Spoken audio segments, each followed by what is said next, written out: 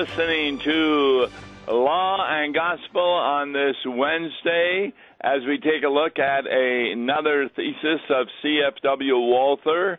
We're taking a look at his 10th evening lecture. In other words, we've already looked at 9 of them. This one occurred on November the 28th in the year of 1884, and he has a little introduction prior to getting into thesis number 6, which is the second way that pastors often confuse law and gospel. But as indicated, what he does is he has a little introduction to each of these various principles, and this one is kind of interesting.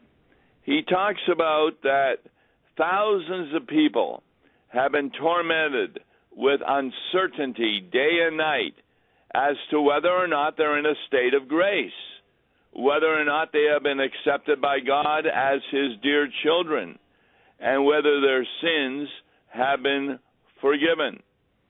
In fact, he asks this question to them: if I were to die today, will I be saved? And in this state of mind, they resolve to seek the grace of God and the forgiveness of their sins.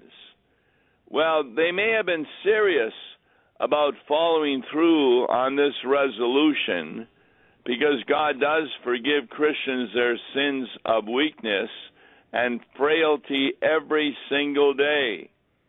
But he does this only for those who are really serious about being Christians. If this earnestness is lacking, a person is not a true Christian. Well, what is C.F.W. Walther talking about here? How do you know that your earnestness is sufficient in the mind of God? What Walther is talking about is the backsliding on the part of Christians who only believe historical faith. What is historical faith? The best example I can give to you are the religious leaders in Jesus' day, the scribes, the Pharisees, the Sadducees.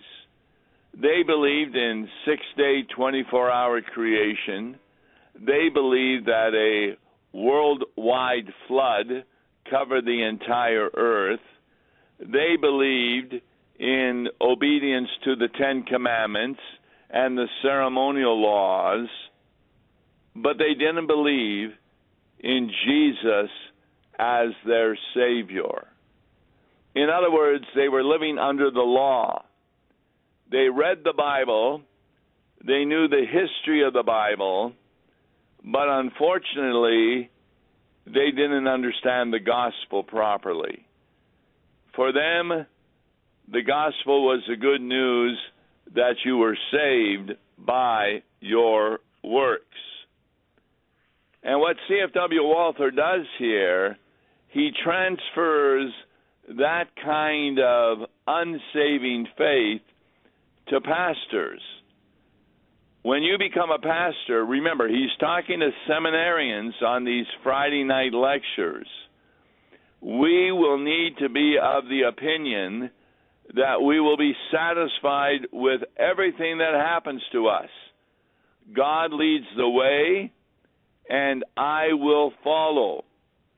And then C.F.W. Walther quotes Paul Gerhardt's hymn, "Awake my heart with gladness," and stanza 6. I cleave now and forever to Christ a member true. My head will leave me never, whatever he lead me through. He rends asunder death, suffering in all the earth. He tears dread hell in twain. His comrade I'll remain. Yes, that's verse 6 of Awake My Heart with Gladness. It just so happens that this Sunday we went over the hymn with Mark Smith on Tuesday, Let Us Ever Walk with Jesus. And it had the same kind of theme. Let us ever walk with Jesus. Let us ever suffer with Jesus. Let us ever take joy with Jesus. He talks about the Apostle Paul. As soon as Paul received the divine call, he went and preached the gospel of Christ among the Gentiles. And now, this is an interesting statement. The Apostle Paul has been face to face with his God and Savior for more than 1,800 years and is praising and magnifying him forever and ever. What Walther's talking about, of course, is St. Paul, who is in the Spirit in the bliss of paradise itself, awaiting the last day when his body will be restored. So, Walther is encouraging the seminarians that if they have resolved to enter the holy ministry, they need to take the matter seriously. You are blessed men if you carry out your resolution. And then he talks about the chief task before he gets into Thesis 6. What will your chief task be when you enter the sacred ministry? Now, today, people will be talking about, well, to help out the poor, to give housing to the homeless, to feed those who are hungry. In other words, to do a lot of things in the world. This is what Walther says is the chief task. You are to proclaim to a world of sinners both law and gospel. And now he gets into Thesis 6. Remember, the first four really dealt with a general view of law and gospel. Here are the similarities between law and gospel. For example, both are given by God. And then here are the differences between law and gospel. The law does not save you, the gospel does. Thesis 6 is error number 2. The first one, which we went over in Thesis 5 last week, was how many people believe that they're saved by their works. Now, listen to Thesis 6 as to how some pastors confuse law and gospel. You are not rightly distinguishing law and gospel in the Word of God if you do not preach the law in its full sternness and the gospel in its full sweetness. Similarly, do not mingle gospel elements with the law or law elements with the gospel. What is he talking about? Well, as is his custom, Walther goes to the Scriptures. My favorite chapter in the whole Bible that deals with law and gospel is Galatians chapter 3. So we ought not be surprised that he quotes from it, verses 11 and 12. This is what it says. This is what the Bible says. Now, it is evident that no one is justified before God by the law. That is, by obedience to the law. Because the righteous shall live not by obedience, but by faith. But the law is not of faith. Because, what do we say? The one who does them shall live by them. There, Galatians 3 makes a clear distinction that the law is observed by doing something, but salvation and justification before God takes place by believing something. What a tremendous verse. About the only verse you need in the whole Bible. The law cannot make any person righteous because it has nothing to say about justifying and saving faith. Or another way of putting it, the law has nothing to say about grace. It's so sad how every other religion in the world outside of Christianity uses the law as a means of saving yourself. He then goes to Romans 4, verse 16. That is why righteousness depends on faith in order that the promise may be resting on grace and be guaranteed to all of Abraham's offspring. Now there we hear a word, namely promise. See, this is what faith is. Faith is trusting the promises of the gospel, not the false promises of the law. So, Walther explains, when a person says, I become righteous in the sight of God by faith, what he's really saying, I become righteous for free. God makes me righteous by giving me the gift of righteousness. Nothing of me is demanded. That is the gift of the Holy Spirit. That way, no gospel element should be mingled with the law. In fact, if a preacher is explaining the law, he shamefully corrupts it if he adds grace to it. Now, what do we mean by grace? We're not talking about some power from God. We're actually talking about God's attitude of being gracious, loving, kind, and patient as he forgives our sins. He gives an analogy, and Walther loves analogies, and this is a good one. You're in a hospital and you have to take medicine, but you hate the taste of that medicine. So in order to make the bitter medicine sweet, the nurse puts sugar in it. Now, the problem with that is the medicine will not retain its strength if it has been sweetened. Any sweet ingredient into the medicine means it will not work at all.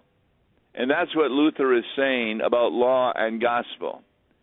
When you are preaching the law, don't provide a comfort to people so it is pleasant to hear the law as a lost and condemned sinner. Any sweet ingredient injected into the law neutralizes its effectiveness. So, quoting Jesus from Matthew chapter 5, I have not come to abolish the law, but to fulfill them. Because until heaven and earth passes away, not an iota will pass from the law until all is accomplished. Anybody who relaxes one of the least of these commandments and teaches others to do the same will be called least in the kingdom of heaven. And what Walther means by least in the kingdom of heaven is they are not in the kingdom of heaven. Boy, are we ever experiencing that in this 21st century. How many times do we hear people speaking of immorality as an okay of living one's life. They're relaxing the law.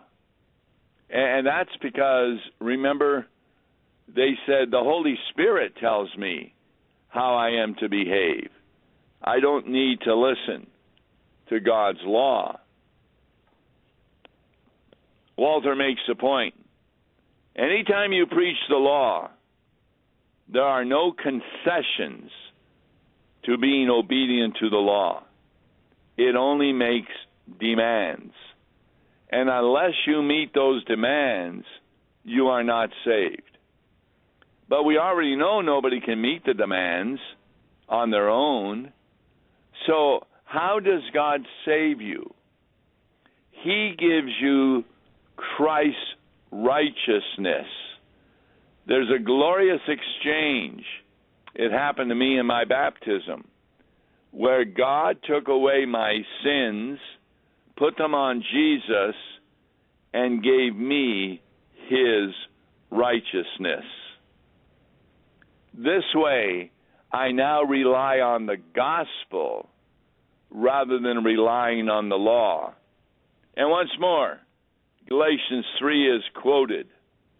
For all who rely on works of the law, that's for salvation, are under a curse. For it is written, now listen to this carefully. Cursed be everyone who does not abide by all things written in the book of the law and to do them. If you direct people to do good works by adding, well, then you indeed will be perfect, then you're saying to them that God really isn't demanding the impossible from you. Do what you can in your weakness. Just be sincere in your intention. God never spoke like that from Mount Sinai. Romans 7:14, Walther, for we know that the law is spiritual, but I am of the flesh and sold under sin. You see, the law isn't working on some part of our body. It's really working on the heart. Here's the example he gives. You shall not murder. That sounds like it applies only to your hand, that you shouldn't murder anybody. But it applies also to the heart. And he quotes the 9th and 10th commandments, which prohibit evil desires of the heart. So, do not rant about horrible vices that may be running wild in the congregation. He says continual ranting will prove useless because people will soon return to their old ways.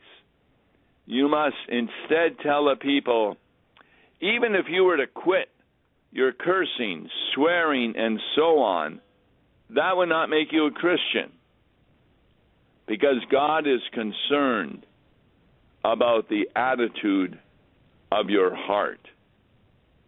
And then he goes to the Sermon on the Mount. Remember, Jesus said, you shall not kill. But he includes in that commandment with the same punishment of eternal damnation if you kill someone by word, talking about them being a fool, or by thought, wishing evil upon them. And in that way, he shows the law is aiming at the heart, at the spirit of man. Then he uses Romans 3:20. This is really important. God does not tell you to preach the law to make people godly. The law can make no one godly, because Romans 3:20 says, through the law comes the knowledge of sin. He then goes to Mount Sinai. Remember, There were thunderclaps across the mountains, a loud trumpet. The people were absolutely afraid. And he makes a point, there was nothing pleasant, nothing comforting at Mount Sinai. Do you think it was a coincidence that terrible weather and noise blew in precisely on that day? No. God was giving us an example. This is how he was revealing the law. It's the same way we should be revealing the law.